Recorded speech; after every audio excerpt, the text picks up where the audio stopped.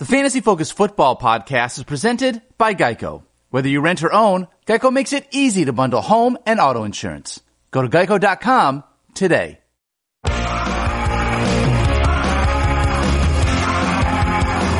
Twitter says he loves college hoops and talking tribe. Like Shefty and Secret Squirrel, he's a two-phone guy.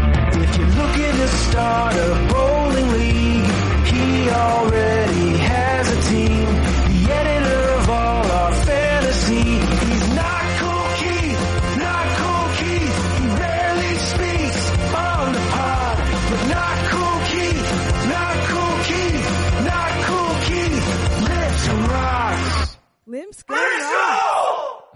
Love it. Welcome into the Fantasy Focus Football Podcast, and a shout out to our friends Kit and Chip for that lovely addition to our archive of amazing theme songs. Keith, much deserved. Good. Yeah. So good. Kit and Chip, great to have them at the live show on Tuesday night. Thank you again to all those who came out to Rams Head Live in Baltimore. Fun. Great show. We got to bring Keith up on stage for his new theme song, and as you would expect, Keith was shy. Short on words. But I know he liked it. Oh, I definitely liked it. I don't lie. I won't lie about that. But talk about blushing. Yeah. You definitely got me there. Well done there, and love to hear that one used again going forward. We've got Mike, Stefania, and me, Field Yates, with a busy Thursday ahead of us. We're going to preview, of course, Jaguars and Titans. Derrick Henry might score a touchdown. He did so 4 times the last time they played, plus wide receiver cornerback matchups, and, of course, your questions.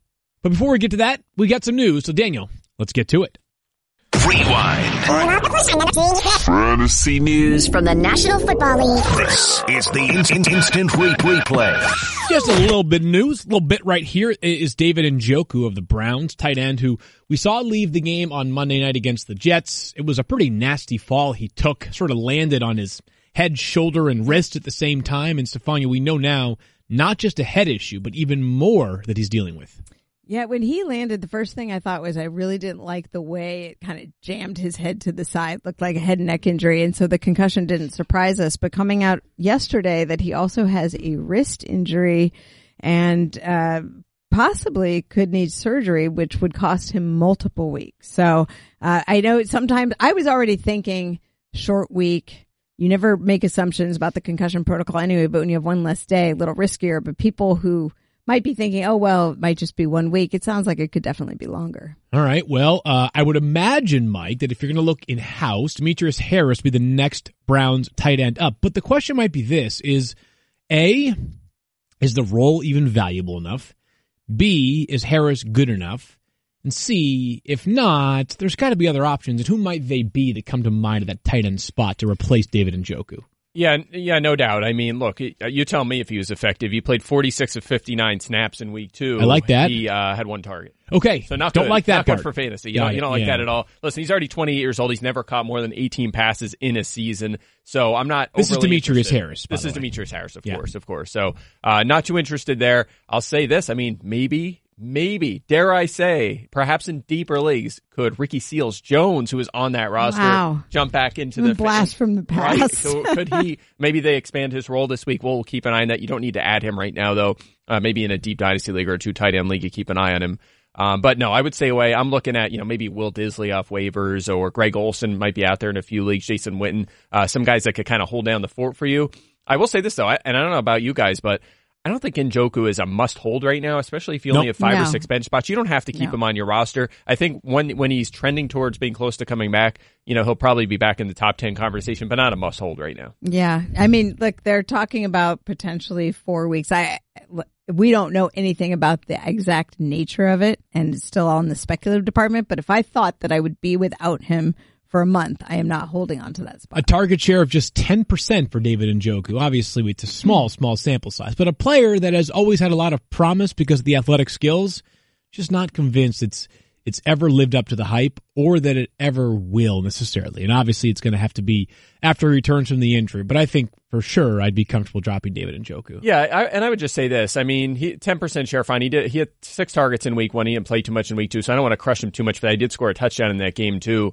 And it's his 3rd year, and he came in really young. really young. So I think sometimes you see like year 2 into 3 into 4, that's when these guys start to bloom. You see like Zach Ertz and George Kittle and Travis Kelce, they really start to hit their stride a little later, a few years in. So I think there's still plenty of hope there. I'm not maybe as pessimistic about as you are, so we'll keep an eye on that. But again, short term, like just for this year, again, you don't have to hold him right now. All right, so that's the news on David Njoku. The Browns will have to find ways against a very good Rams defense to get the passing game going on Sunday night. The game is in Cleveland. But the first game that is in primetime this week, Jaguars and Titans. Time now, Daniel, for Game Preview. A game preview indeed. The last time the Titans played the Jaguars, they played on Thursday night. A sleepy Thursday night late last season until Derrick Henry woke us all up. Those who might remember, 238 rushing yards. Is that good? 99-yard rushing touchdown. Yeah. One of 4 that he had that night. 4 touchdowns. It really hasn't slowed down since. In every game since that time, Derrick Henry has had at least 80 rushing yards. He's been very effective. 9 rushing touchdowns. So I think we all feel pretty confident that, yes, you're starting Derrick Henry, who has been effective so far in 2 games this season, over 80 rushing yards in each game. Of course, he had that 75-yard receiving touchdown in Week 1 against the Cleveland Browns. That being said, the Titans, as a team, besides Derrick Henry, don't seem to offer a whole lot in terms of fantasy. Is there anybody, Mike, anybody? I guess Delaney Walker. So maybe even outside of Delaney Walker and Derrick Henry. Anybody that tickles your fancy here for the Titans offense?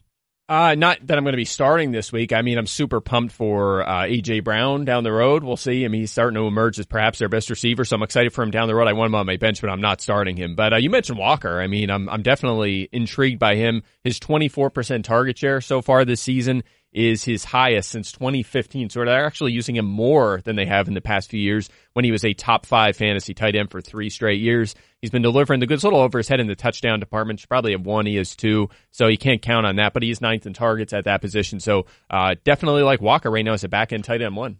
I feel like we always say this about Delaney Walker, and yet it becomes more true every time that we say it. One of the most underappreciated players in the NFL, and now back and healthy, that's a good sign.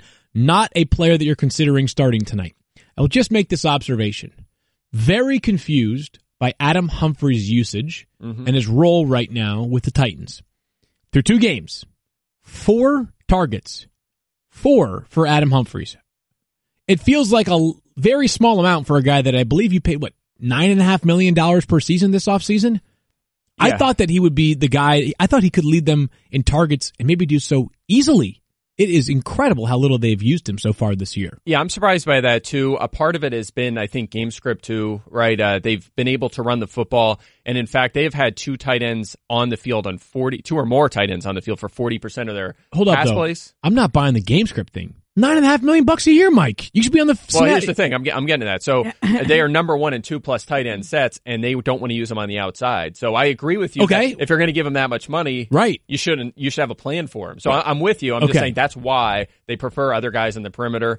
I don't know if they have regrets. He's talked about not having the chemistry just yet with Marcus Mariota. Maybe that'll develop as it goes on. But I dropped him in some leagues. I'm with you. I took late flyers. I thought he would see a ton of targets this year. It's very disappointing. Yeah, it's confusing so far. Now, I think they have to get better because they can't get any worse, but just one to keep an eye on. I know it's only 2 weeks in, so maybe this is one of those storylines that we say in November. What were we thinking worrying about Adam Humphries and only getting 4 targets through 2 games? There is a player on the Jaguars that you're obviously starting. He is, for now at least, still a teammate of Jalen Ramsey's. He's also the subject of our IBM Watson Insight of the Week. We hand it over to Kyle for Leonard Fournette. Kyle, what does Watson say? Yeah, Watson gives him a 25% chance to boom this week, which would mean over 23 points.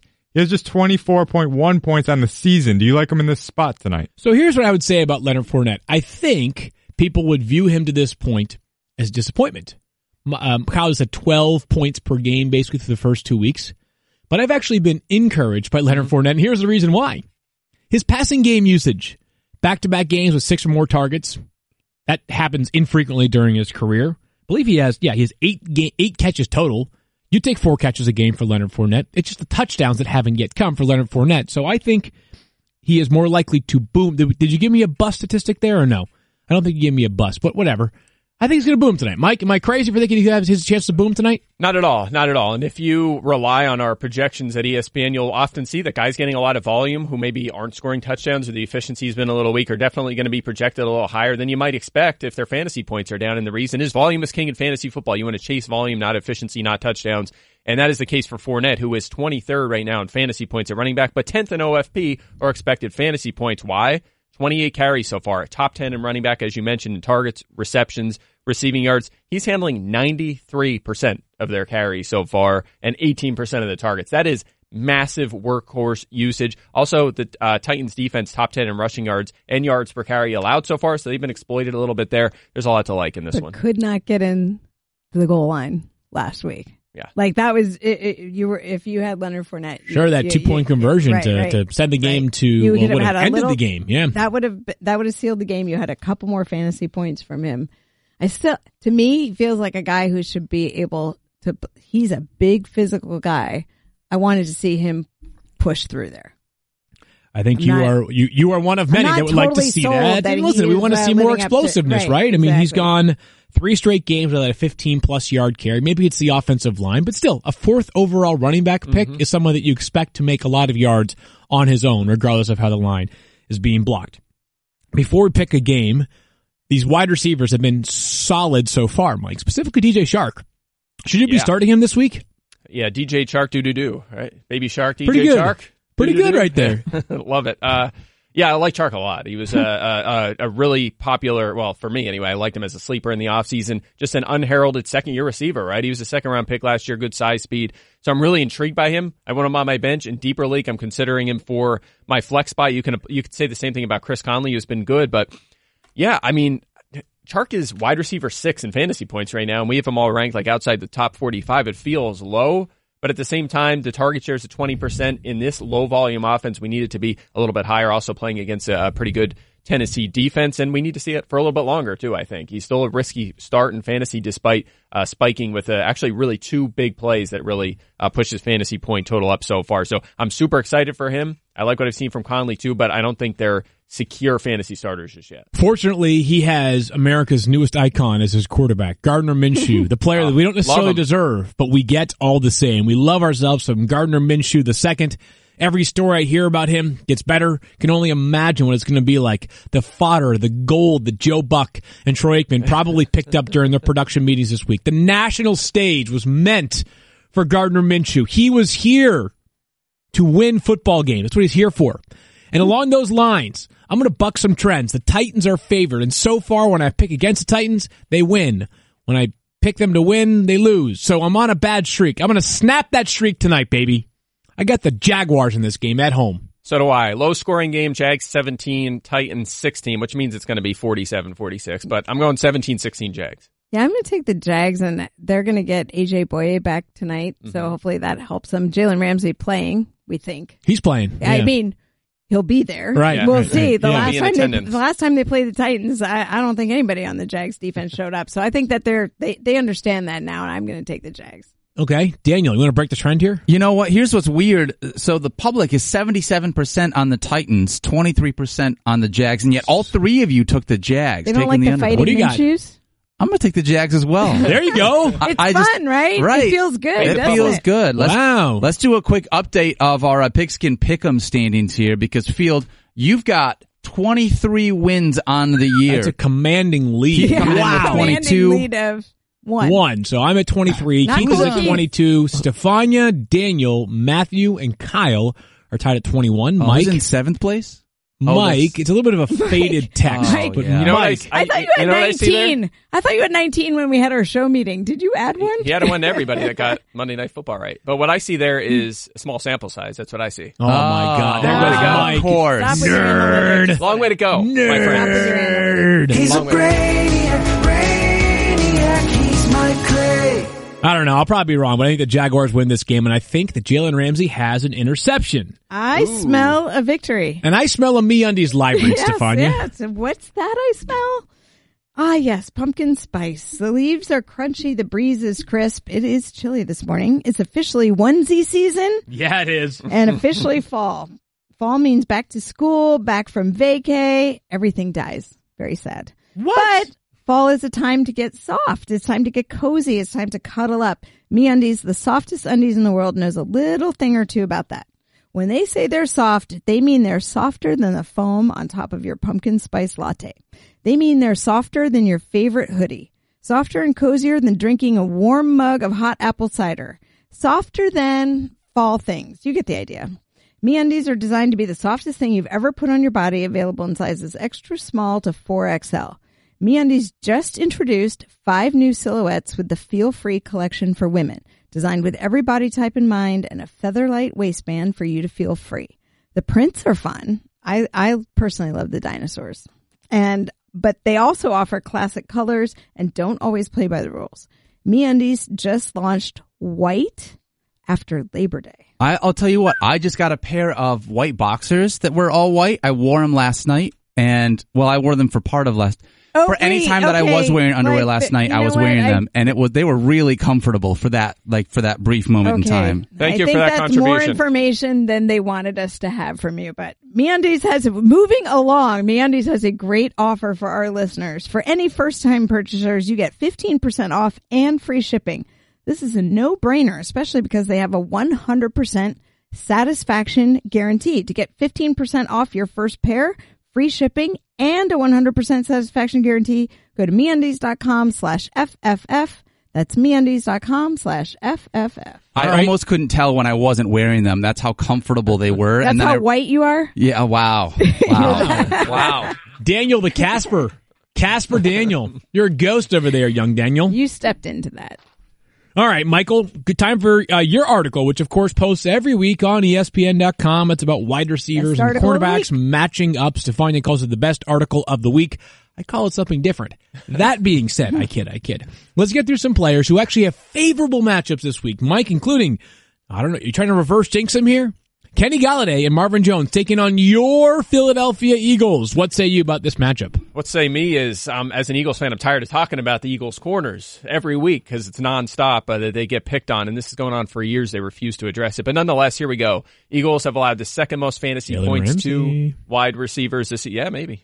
We'll keep an eye on how he does with in the trade market. But nonetheless, Eagles getting beat up again by wide receivers. Terry McLaurin, Julio Jones, Calvin Ridley, all over 100 yards against them in just 2 games. They all scored a touchdown as well. Trey Quinn scored a 5th touchdown against them. I mean, they just cannot stop these guys. McLaurin, Jones, and really all outside receivers primarily line up on the perimeter. And so it's no coincidence Eagles have allowed the most fantasy points to outside receivers and guys that line wide to the right, third most to players who line up wide to the left. It's just been atrocious on the outside. That's where Kenny Golladay lines up 85% of the time. It's where Marvin Jones lines up 64% of the time. These guys are set up for a huge game at the Link this week.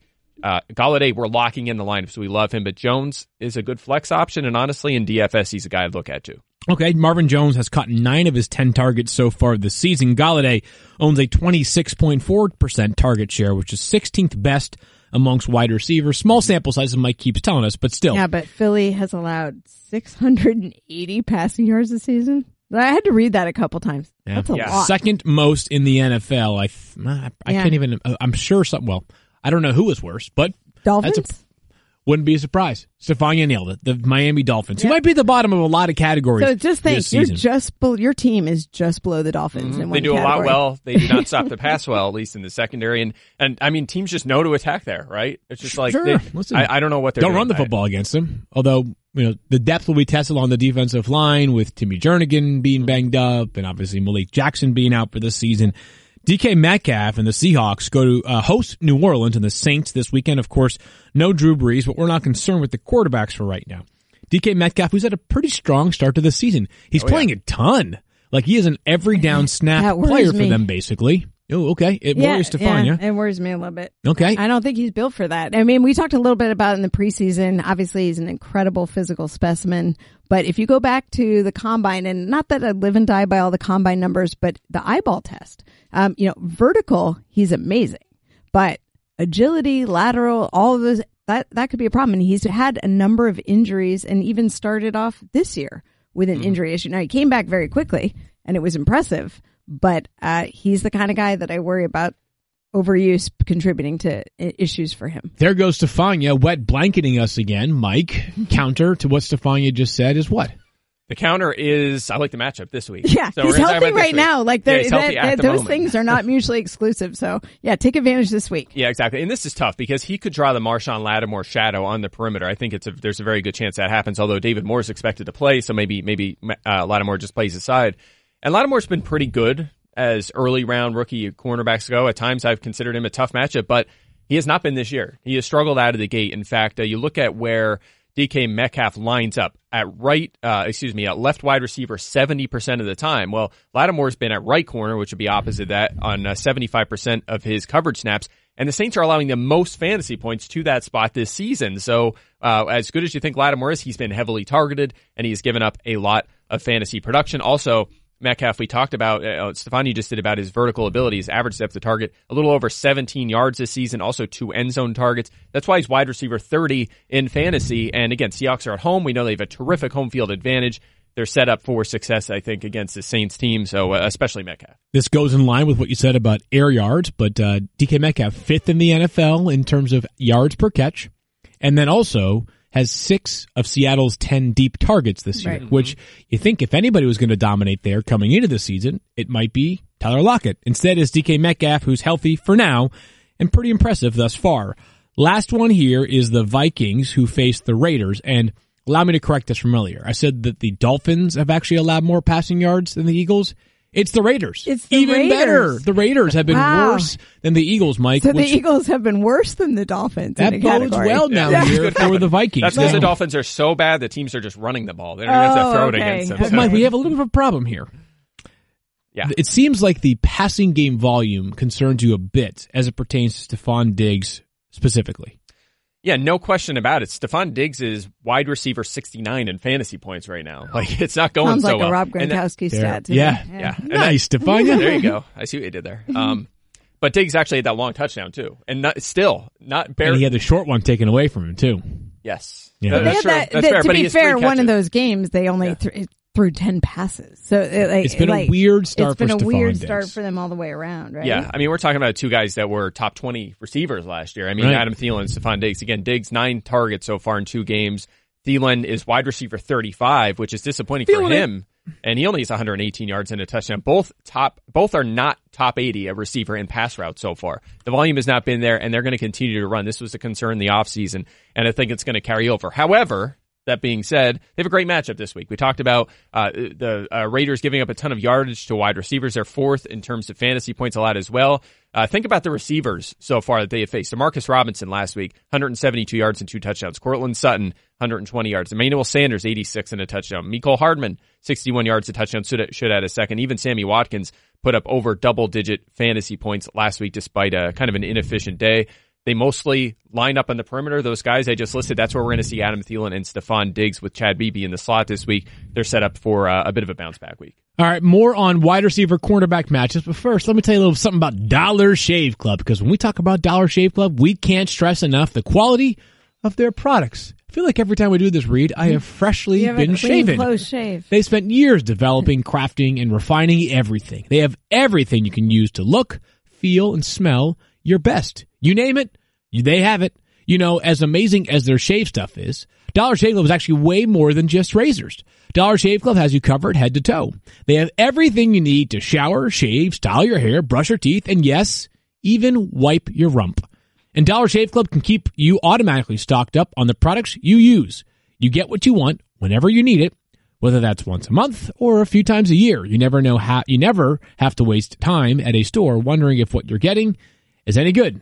As a Dollar Shave Club member, you know what you're getting is the highest quality. And right now you can put the quality of Dollar Shave Club's products to the test. Their Ultimate Shave Starter Set has basically everything you need for an amazing shave. The Executive Razor, Shave Butter, Prep Scrub, and my favorite, the Post Shave Dew. The best part is you can try it for just $5. After that, the restock box ships regular size products at regular prices. Get your ultimate starter set for just $5 at shaveclub.com. At dollarshaveclub.com/FFF. That's dollarshaveclub.com/FFF. Mike, Tyrell Williams and the Raiders. In the other side of that matchup, play the Minnesota Vikings in Minnesota. Before we ask you about the matchup, though, Stefania, a little bit banged up is Sir Williams. Yeah, he has a hip pointer, and those can be very painful. There's usually a deep bruise right at the right at the point of the hip. And depending on how much bruising, bleeding there is in the area, it actually can really inhibit your quad function. So when you're needing to get down the field and run hard, if you have a hip pointer, it's definitely at risk of inhibiting you. He was limited in practice on Wednesday. We'll see what he does. He says he plans to play, but I would just say let's keep an eye on it. He may not be at full go, may not be able to stretch the field like you would hope that he would. Okay, well, he is certainly their best wide receiver they have at doing that, and he gets a bad matchup this week, Mike, so watch out, Tyrell Williams. Yeah, definitely watch. I thought you were going somewhere further with that. So I just sat there and waited. Awkward pregnant pause there. Yeah, Thanks, Mike. Yeah, appreciate it. Yep.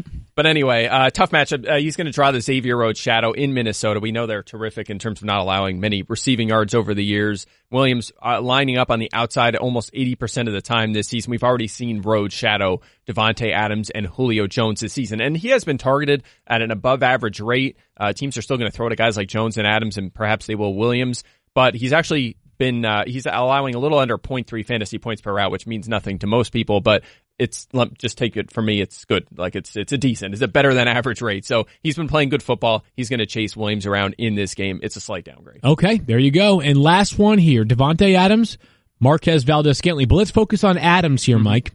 They play the Broncos. Three tough defenses for the Packers out of the gates. The Bears, obviously last week, the Vikings, right? And then here we are now with the Broncos. Devontae Adams, still a very highly touted player, but a little bit nervous here, Mike, because of the matchup we'll draw against no longer just a slot corner, Chris Harris. Yeah, not just a slot corner, Chris Harris, he has played 0 snaps in the slot this season. How about that? He is just a perimeter guy now, which is crazy. It's new. It's great. I'm glad he's going to get that exposure to the perimeter because he has been one of the most underrated players in the league over the past few years. But we saw him shadow Allen Robinson at times in week 2. I fully expect him to chase Devontae Adams around this week. And think about this. This is how good Harris has been so far, playing on the outside again, which is pretty new for him. He's aligned at the left perimeter corner spot and almost just under 80% of his coverage snaps. The Broncos have allowed the fewest fantasy points to that wide receiver slot this season. So he's been really good.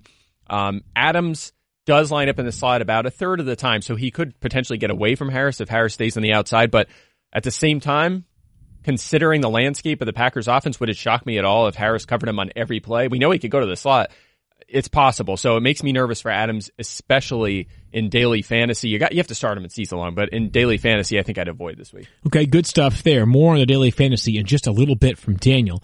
We're taking a quick break, but when we come back, we've got some rankings chatter, including why I am attempting to reverse jinx a certain quarterback. We'll see if it works. Fantasy, you're in the 06010.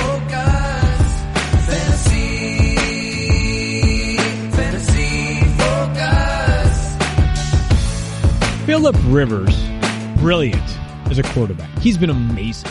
He's been unbelievable. And now the only member of that 2004 class that's still a starter for his team is Eli Manning is benched. Ben Roethlisberger is out for the season. I would say I retweeted Eric Williams, who covers the Chargers for us, the NFL Nation reporter, who wrote a nice piece on the durable Phillip Rivers, how they've had they've had these injuries and all these setbacks, and he's a constant. And I retweeted this line in particular with 210. Just think about that number. 210 consecutive starts. Rivers, the active NFL leader, has not missed a start since the Chargers named him the starting quarterback in 2006. Yeah, pretty remarkable by Phillip Rivers. The guy has stood the test of time. All those children are keeping him young and spry and afoot. I don't think it works that way, but anyway. Okay, anyways, I've got Phillip Rivers as quarterback 18 this week against the Houston Texans, who I thought were much improved in terms of generating pressure on the opposing quarterback last week. Maybe that was because they were playing the Jaguars and not the Saints. Mike, you got him up at 11, Stefania at 12. And again, maybe I'm reverse jinxing him. Maybe I have him in a 6-point passing touchdown league where I could really use him because my team is otherwise pretty solid. But 18, it just feels like, there have been good spots for Phillip Rivers, and this is a bit anecdotal, overreach, for a while now. It just feels like when he is in a good spot, he does not capitalize like others seem to do. Now, maybe I'm sure someone could break that argument down and tell me I'm a moron. I guess maybe as somebody who has rostered him in this keeper league for a couple of years now, that I think of it in that regard. Why am I wrong in this week, Mike? I think you're struggling with the whole Phillip Rivers concept, like the fantasy versus reality, right? Like we know he's a superstar quarterback, right? He's outstanding. He's going to the Hall of Fame. He's terrific. But I love the guy. Yeah, but he's not a good fantasy quarterback. He There hasn't it been for a is. long time, right? He just hasn't. So that's what it boils down That's what's to. frustrating, and I totally get it. That said, QB 15 so far this season, despite a pretty quiet week 2. He's also dealt with an NFL high 4 drops, a tough one in Detroit, which we kind of expected, a low volume, lower scoring-ish game. And again, still. But even that, still like 15. it's the maddening interceptions that get you on Phillip Rivers, yeah, right? that's true, Those yeah. are probably it, right? And there's obviously zero rushing value whatsoever. Not just like zero rushing attempts, like, like scrambles, etc.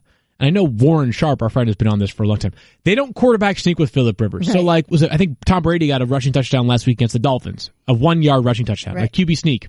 You'll never see that. You won't even get that from Phillip Rivers, which I know we're talking about like a play that might happen like, 3 times a season. But still, what if he has 3 rushing attempts per season from the half-yard line that could be touchdowns? Yeah, you might get 1 carry for negative 2 yards and a kneel or something. That's Right. That's literally what it is for Phillip Rivers. But again, this week back home playing Houston, they've allowed the 3rd most completions through 2 games, 9th most fantasy points to quarterbacks, and a really high completion percentage at 72%, which again kind of fit into Phillip Rivers, what he does well. So I think he can have an effective day at home in this one. Again, I have him QB 11, so not even starting him in 10-team leagues, but he's close. And just such a good report. Him and Keenan Allen, like you're just watching. Keenan Allen's been amazing. The volume there. Yes. I feel like this is going to be a big Phillip Rivers, Keenan Allen tandem. The yards have been solid as well. 290 plus passing yards in both games this season for Phillip Rivers. Mitch Trubisky is a player that I like playing fantasy football with my wife, Chapin, now because I like how her emotions are very emblematic, I think, of people that are just, that are not necessarily hardcore, but also more than just casual, right? It's like she's saying, like, why would I want to start Mitch Trubisky? Tell me why. He's let me down through 2 games. And here we are, Monday Night Football. Is it a good matchup, you think? Because we all have him as a top 15 play this week, despite the fact that he is quarterback 29, not 9, not 19, quarterback 29 through 2 weeks. Do we really believe that he can get things going this week against the Redskins? I don't know if I believe it. I think I'm hoping. Yeah. You know what I mean? Because we keep hearing about what Mitchell Trubisky could be, and yet we have yet to see it. But if there was ever an opportunity to put it on display, I think it's this week against Washington. Yeah, I mean, to his defense, he's been terrible so far. There's no really way around it. That's his defense? No, that's not his defense. That was a qualifier. So he's been terrible so far. They have played the Packers, whose defense seems to be much better, for sure. We'll see how that transpires or progresses as the year goes on. And at Denver, which is a very tough environment. Denver's success at home in weeks 1 and 2 in the franchise history has been unreal, and they actually should have won that game this past weekend. But nonetheless, so it was obviously a tough start, but they're playing Washington, 4th most fantasy points allowed to quarterbacks so far. They've already allowed 6 passing touchdowns, which is second to only Miami, and a 78% completion rate, which is second worst in the NFL. So there's a chance to get back on track at Washington. We'll see if he can do it. My biggest concern with Trubisky is he is not running the ball at all. 4 rushing attempts carries so far. Yeah. Yeah, and remember, late in the season, when he got hurt last year, he was a top 10 fantasy quarterback. So this is kind of crazy that he's not running the ball. It's about almost as surprising as like Kyler Murray not running the ball. It's just, right. And that affects fantasy for sure. So, the only reason why I'm more surprised with Trubisky versus Murray is like we have a sample size of Trubisky running it at the NFL level. I know that Kyler was amazing at the college level, but like Baker was a good runner at the college level. He doesn't run him anymore in the NFL. Sometimes teams want to protect their quarterback more than running him out there all the time. Mark Ingram's kind of an interesting one. He's been amazing, the 12th best running back in fantasy through 2 weeks so far this season. I've got him at 18. Mike has him at 27. Stefani has him at 25, and I kind of knew where you guys were leaning with this one. They're playing Kansas City. Kansas City plays shootouts. They don't play grinded out games. Mark Ingram and the Ravens have just run right over their first 2 opponents. They're not going to be playing with a massive lead on Sunday, I don't believe. Also, I know, Mike, you are concerned about the passing game involvement here for Mark Ingram. Yeah, no doubt. And you just mentioned that it could be a shootout. There could be a lot of passing in this game. Well, look at the pass routes run by their running backs so far. Only 18 for Justice Hill, but he leads the running backs. Mark Ingram is at 17. Gus Edwards, believe it or not, is at 10. So, I mean, it's almost pass a 3 routes, in terms of pass routes, right? So, we've only seen 2 targets out of Mark Ingram so far. Not good. He's actually only 20th at running back in carries with 27 as well. Whereas he delivered, it's been kind of in the touchdown department so far. But he's only RB25 in OFP or expected fantasy points, and he is 9th in OTD. So he's actually getting some work at the goal line. But essentially, to pay off this week, I think you're going to have to get more catches than expected, or he's going to have to convert from the goal line. By the way, the Chiefs, Chiefs, what are you going to do? Yeah, 4th fewest fantasy points allowed to running back so far as well are the Chiefs. So that's going to change. It's going to change because what's going to happen is early on in this game, the Ravens are going to score a touchdown. As when the game is close, early on in this game, they're going to score a touchdown. A rushing touchdown by Mark Ingram. All right, put it on the board? Yeah, You're putting that on the board? Yeah.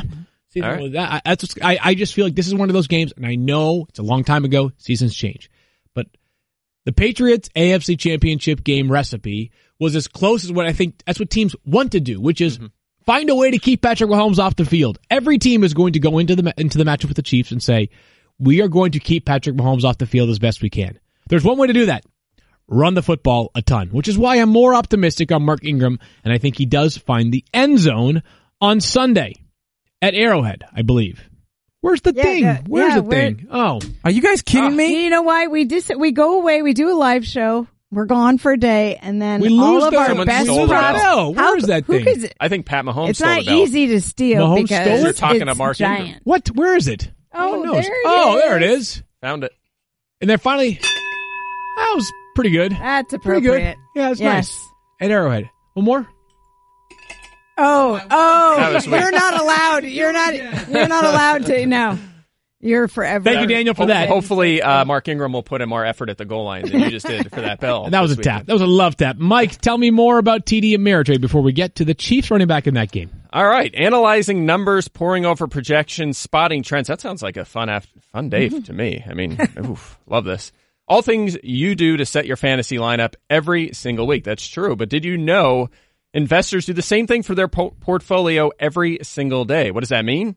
I don't know. It means you might have the skills to trade. And TD Ameritrade has all the tools you need to take your investing knowledge to the next level. There's paper money, so you can practice trading risk-free. Data visualization tools like charting and heat mapping to help you spot trends in the market. I'm so excited for this read. I can't even spit the words out. I love it. Love it. And they'll even create an investing training plan that's unique to you and all your needs, complete with exclusive videos, webcasts, and courses. Talk to TD Ameritrade to take your analysis skills from the fantasy gridiron to the trading floor. Just visit tdameritrade.com/fantasy to learn more. That's tdameritrade.com/fantasy to get started. Member SIPC. Good stuff there, Mike. Let's talk about the Chiefs running backs for a second, specifically Damian Williams. But Stefania, it's actually a two-pronged injury update here on both Damian Williams and also Shady McCoy. What do you know on those two? Right. LaShawn McCoy injured late in the Sunday game with an ankle issue. The MRI came back negative, so it sounds like there's very solid chance that he's available Wednesday. Neither McCoy nor Williams practice, but it's still early, so I feel pretty good about LaShawn McCoy. Damian Williams a little bit tougher. Has a knee contusion. This is one of those things. A contusion is deep bruise. A lot of it depends on where it is and how much bleeding there is in the area. When you have bleeding and bruising, they say the knee. Is it like at the joint or is it in the quad, like right near the knee? I think we just hear contusion, you think, oh, no big deal, it's a bruise. Like, they'll shake it off. But if they have a lot of swelling and bleeding in the area, they're not going to be able to run. So stay tuned on him. I think that one's much more up in the air. Mike, the good news is Damian Williams catch the football because he can barely run it. 22 carries for 34 yards this season. But the pass catching involvement is enough to keep him relevant. Yeah, no doubt. And we sort of saw the kind of return earth coming in the rushing department in the offseason, right? We talked about his struggles again after contact. And it's kind of transpired that way. It's been worse than expected. 1.5 yards per carry is something we would actually expect him to go the other direction going forward. So here's the thing. I'm still a little bit high on him this week. He's handled 46% of their carries, which is a pretty decent number when you get 14% of the targets in a high-scoring, pass-heavy offense. So 26th in the league in carries is probably, again, higher than you realize. 6th in receptions and receiving yards among running backs. And believe it or not, he is 7th in OFP at running back, 7th. So he's gotten some pretty high value touches so far this season. Again, you worry about the efficiency, but his efficiency could be a little below average if he's getting that sort of usage and still deliver RB2 numbers. The Jets cornerback depth chart includes at the top of it, Darryl Roberts, Brian Poole, Eric Carabo, and Tremaine Johnson. Nate Hairston now. He replaced Johnson. I'm sorry. I know. Tremaine Johnson's been benched. How about that? $72 million a guy gets benched. So tough. Rough. That being said, Julian Edelman, I like him in this spot this week. I've got him at 19th. You guys are at 29 and 27. He's got over 14.5 points in 11 of the 14 games since the beginning of 2018. He's just got a valuable floor here, in my opinion. Are you guys worried that this game gets out of hand early and they just run it, That's run exactly it some where more? I went with that. I feel like it's not like he's going to be invisible, but I feel like he'll he'll be effective early and then he'll be done. Okay, Mike, is that about the same thing you feel? Yeah, he was kind of invisible last week, right? When they just totally destroyed the Dolphins, and they're 20-plus point favorites this week, again, at home against the Jets. So, he's only wide receiver 36 so far. I have him at 29, which is actually a little bit above that. Only 4 targets against Miami last week, despite playing 60 snaps, right? So it's not like he played for a little. They were winning big. They took him off the field. He's seeing a career low, actually his lowest target share since 2012 as well. Again, it's early. Don't want to get too caught up in that. But they do have Antonio Brown, and they do have Josh Gordon, other Philip Dorsett. They want to mix him in as well as James White. So they have mouths to feed. Also, you mentioned their corners. Their best corner right now probably is Brian Poole in the slot, and that's where Julian Edelman is going to be most of the time. I'm not saying Brian Poole is better than Edelman or can stop Edelman, but if you're playing the matchups like Bill Belichick often does, you're going to attack the perimeter. I think they come out this weekend with a major vengeance. I know it looked amazing last week when you saw the box score 4-3-0, but the offense was actually pretty rusty in the first half. It was 13-0 at the halftime of that game. Then they got mad. Much less. Then they got mad. Well, the defense really is what got mad and played much better. Kalen Ballage kind of tipped the ball to the Patriots, and they ran in for a touchdown, and the wheels fell off. I know. I'm aware, Mike. I saw your Twitter spat. Yeah, last one here. T.Y. Hilton against the Falcons. 26 for me, 16 for Mike. Stefania's at 24. Here's what I think. Mike Stefania and I read a certain guy on ESPN.com. He does a projection. He talks all about these regressions, right? Back-to-back games with a touchdown. Mm-hmm. Maybe it levels off a bit against a Falcons secondary that maybe has a little bit of mojo after last week's performance. And T.Y. Hilton limited with a bruised quad right now, so I'm not sure he's at 100%. Okay, but he is wide receiver 7 through 2 weeks. You're right. Over the head in the touchdown departments, his OTD is 1.1. He has 3 scores, so that'll come back to earth. However, he has a career-high 28% target share, so they are force-feeding him the football. His average depth of target's actually down to a little over 9 yards, a career best 80% catch rate. They're trying to manufacture touches for him. They're a very run-heavy offense now, but that's good in PPR. We like that. I mean, that's a good sign. We don't want him getting 5-6 targets deep downfield every game, or he'll catch 2 or 3 from Jacoby Brissett and be a bad fantasy receiver. The way they're utilizing him more in the short area is a good sign for him sustaining value even without Andrew Luck. So I like that. By the way, Atlanta's numbers very good against receivers so far, but they only faced 10 pass attempts against the Vikings, so that kind of distorts those numbers a little bit. Skews things just a little bit. So T.Y. Hilton, maybe someone you want to, it's always somebody you want to play in season-long value. Daniel, don't know about him in DraftKings daily plays, but you have both a live read and an announcement. You bet I do. Let me ask you, Field. Okay. Is there anything better than watching football? Literally nothing, other than being married to Chapin. That's not true. Of course there is. Oh, okay. Tell me more. It's watching football with a DraftKings lineup on the line. I love it. Especially this week, DraftKings, the leader in one-day fantasy football, is giving new users a free shot at over $1.5 million in prizes with your first deposit when you sign up at DraftKings.com/FFF. Draft your lineup and feel the sweat like never before. Every run, throw, and catch mean more with a DraftKings lineup on the line. It's simple. Just draft your lineup, stay under the salary cap, and see how your team stacks up against the competition. Plus, all new and existing users can get a deposit bonus up to $500. That's some extra cash to play with this football season. Nothing adds to the sweat of watching the game quite like having a shot at over 1.5 million buckaroos. Head to DraftKings.com/FFF right now. For a limited time, all new and existing users can get a deposit bonus up to $500. Plus, new users will get a free shot at over $1.5 million in prizes with your first deposit. That's DraftKings.com/FFF for all new and existing users to claim your special offer. Only at DraftKings. A minimum $5 deposit required. Deposit bonus requires a 25 times playthrough. Eligibility restrictions apply. See DraftKings.com for details. And Field, you mentioned it. We got an announcement. Mike Clay, as well as Al Zeidenfeld and myself, have been doing a DFS podcast. It's tremendous. Come through the first 2 weeks of the season. It has been coming out on Friday afternoons. We are actually going to move it up a day and release it on Thursday. So now every Thursday afternoon, you will have more time to enjoy exactly the DFS podcast. Another DFS podcast for you guys to listen to. So we are moving that to a Thursday. So check in the feed later on today. We'll have a fun DFS podcast. But Field, let's finish talking up some of our season-long stuff. That's right. And a couple of social questions. We turn it over to he of a new theme song fame. Always cool, Keith. Jason wants to know Cooper Kupp or Mike Evans the rest of the way. Closer than I would have expected it to be coming out of the season. I will lean towards Mike Evans. Here's the reason why. I think that he is bound to bounce back in a major way after a very slow start to the season. Cooper Kupp still one of 3 wide receivers as opposed to one of 2 wide receivers in his offense. But I will go with Mike Evans here. Yeah, I'm going to go Evans too. I actually looked at my rest of season projections, and they're 4 points apart, so it's really close. Yeah. But I feel a little better about Evans' durability so far in his career and his touchdown upside. By the way, Evans 3rd unluckiest in the league in terms of touchdowns so far. No touchdowns, but his OTD is 1.3. That gap, again, 3rd largest in the league. Give me the guy who's producing right now. I'll take Cooper Kupp. My little Cooper Kupp. All right, Andrew is the next question. What do you have for us, Keith, from Andrew? Actually, we're gonna skip Andrew. Just kidding. Somebody else. We're gonna go to Big Band C, and it says, Cam was dropped in the majority of my leagues. Should I add and stash him, or are we not going to feel good about him at any point this season? I mean, if you have a roster spot that's just sitting there, that's fine, but I don't see any rush to add Cam Newton. I don't know when he's going to be back, and he's been bad, and quarterbacks are hard to roster 2 at a time. Yeah, I would need some sort of confidence that he's going to come back running the ball. I mean, if you told me that was going to be the case, then I'd be more inclined to keep him on my bench, but we don't know that right now. He had 2 of his lowest rushing attempt numbers of his career in weeks 1 and 2. He's just not running the ball. It's a problem. He's not right. Just all the way around. So I don't know that you can even break it down to like, is he going to stop running but come back and be effective throwing? And if his foot's really bothering him that much, is that ultimately impacting the way he's delivering the ball, throwing it?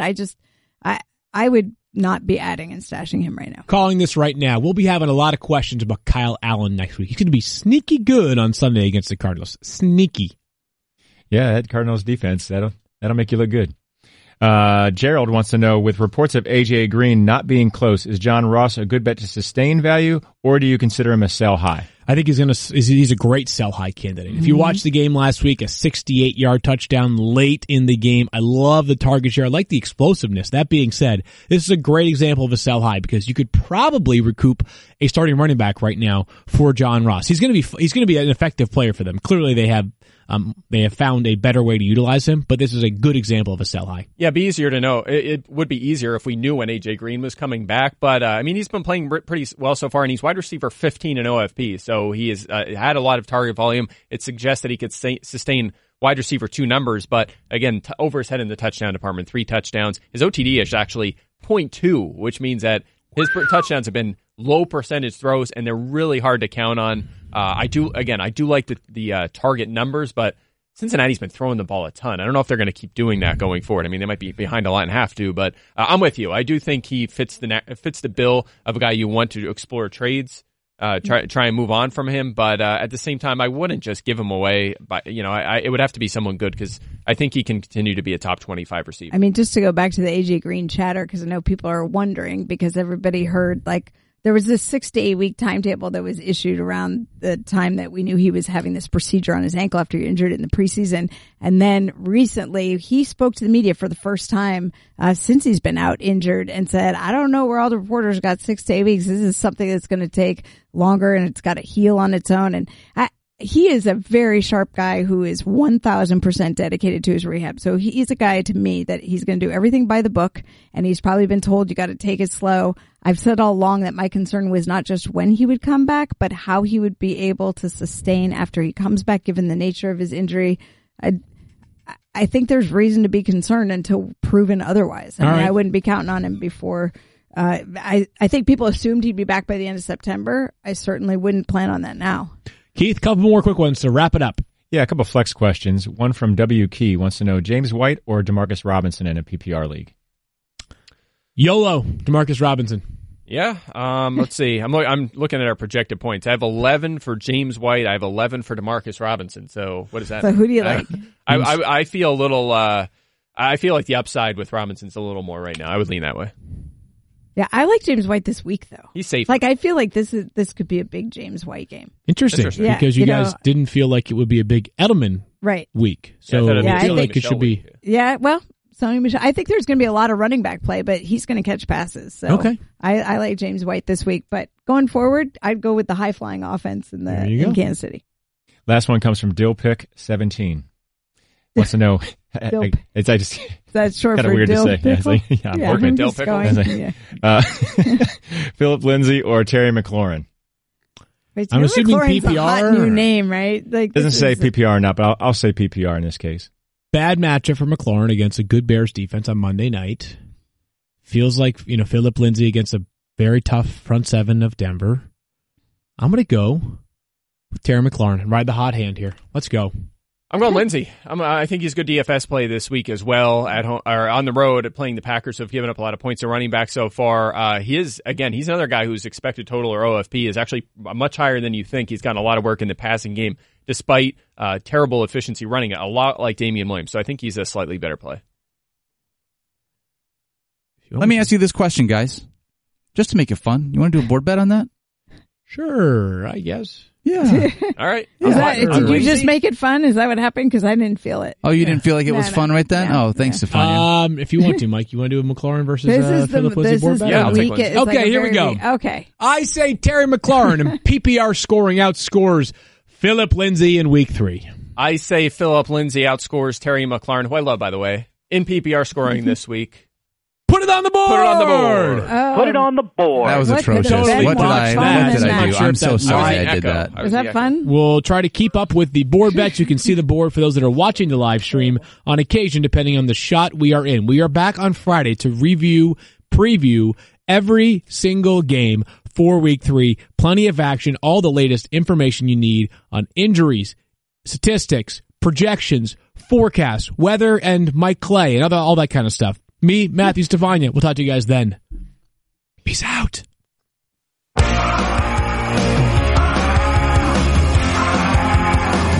Twitter says he loves college hoops and talking tribe.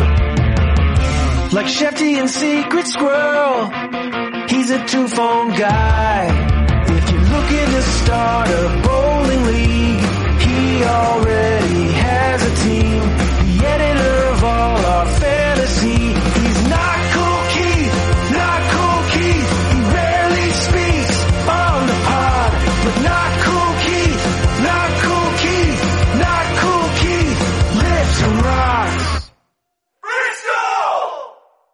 Your home is important. That's why Geico helps make it easy to save on homeowners insurance. Because home is more than just a place. Home is where you build a giant pillow fort in your living room, and when people ask why you have a pillow fort in your living room, you say it's for your dog. And when they ask, well, what kind? You say, chocolate lab, and weave a web of lies that's almost as intricate as the crown molding in Fort Pillow.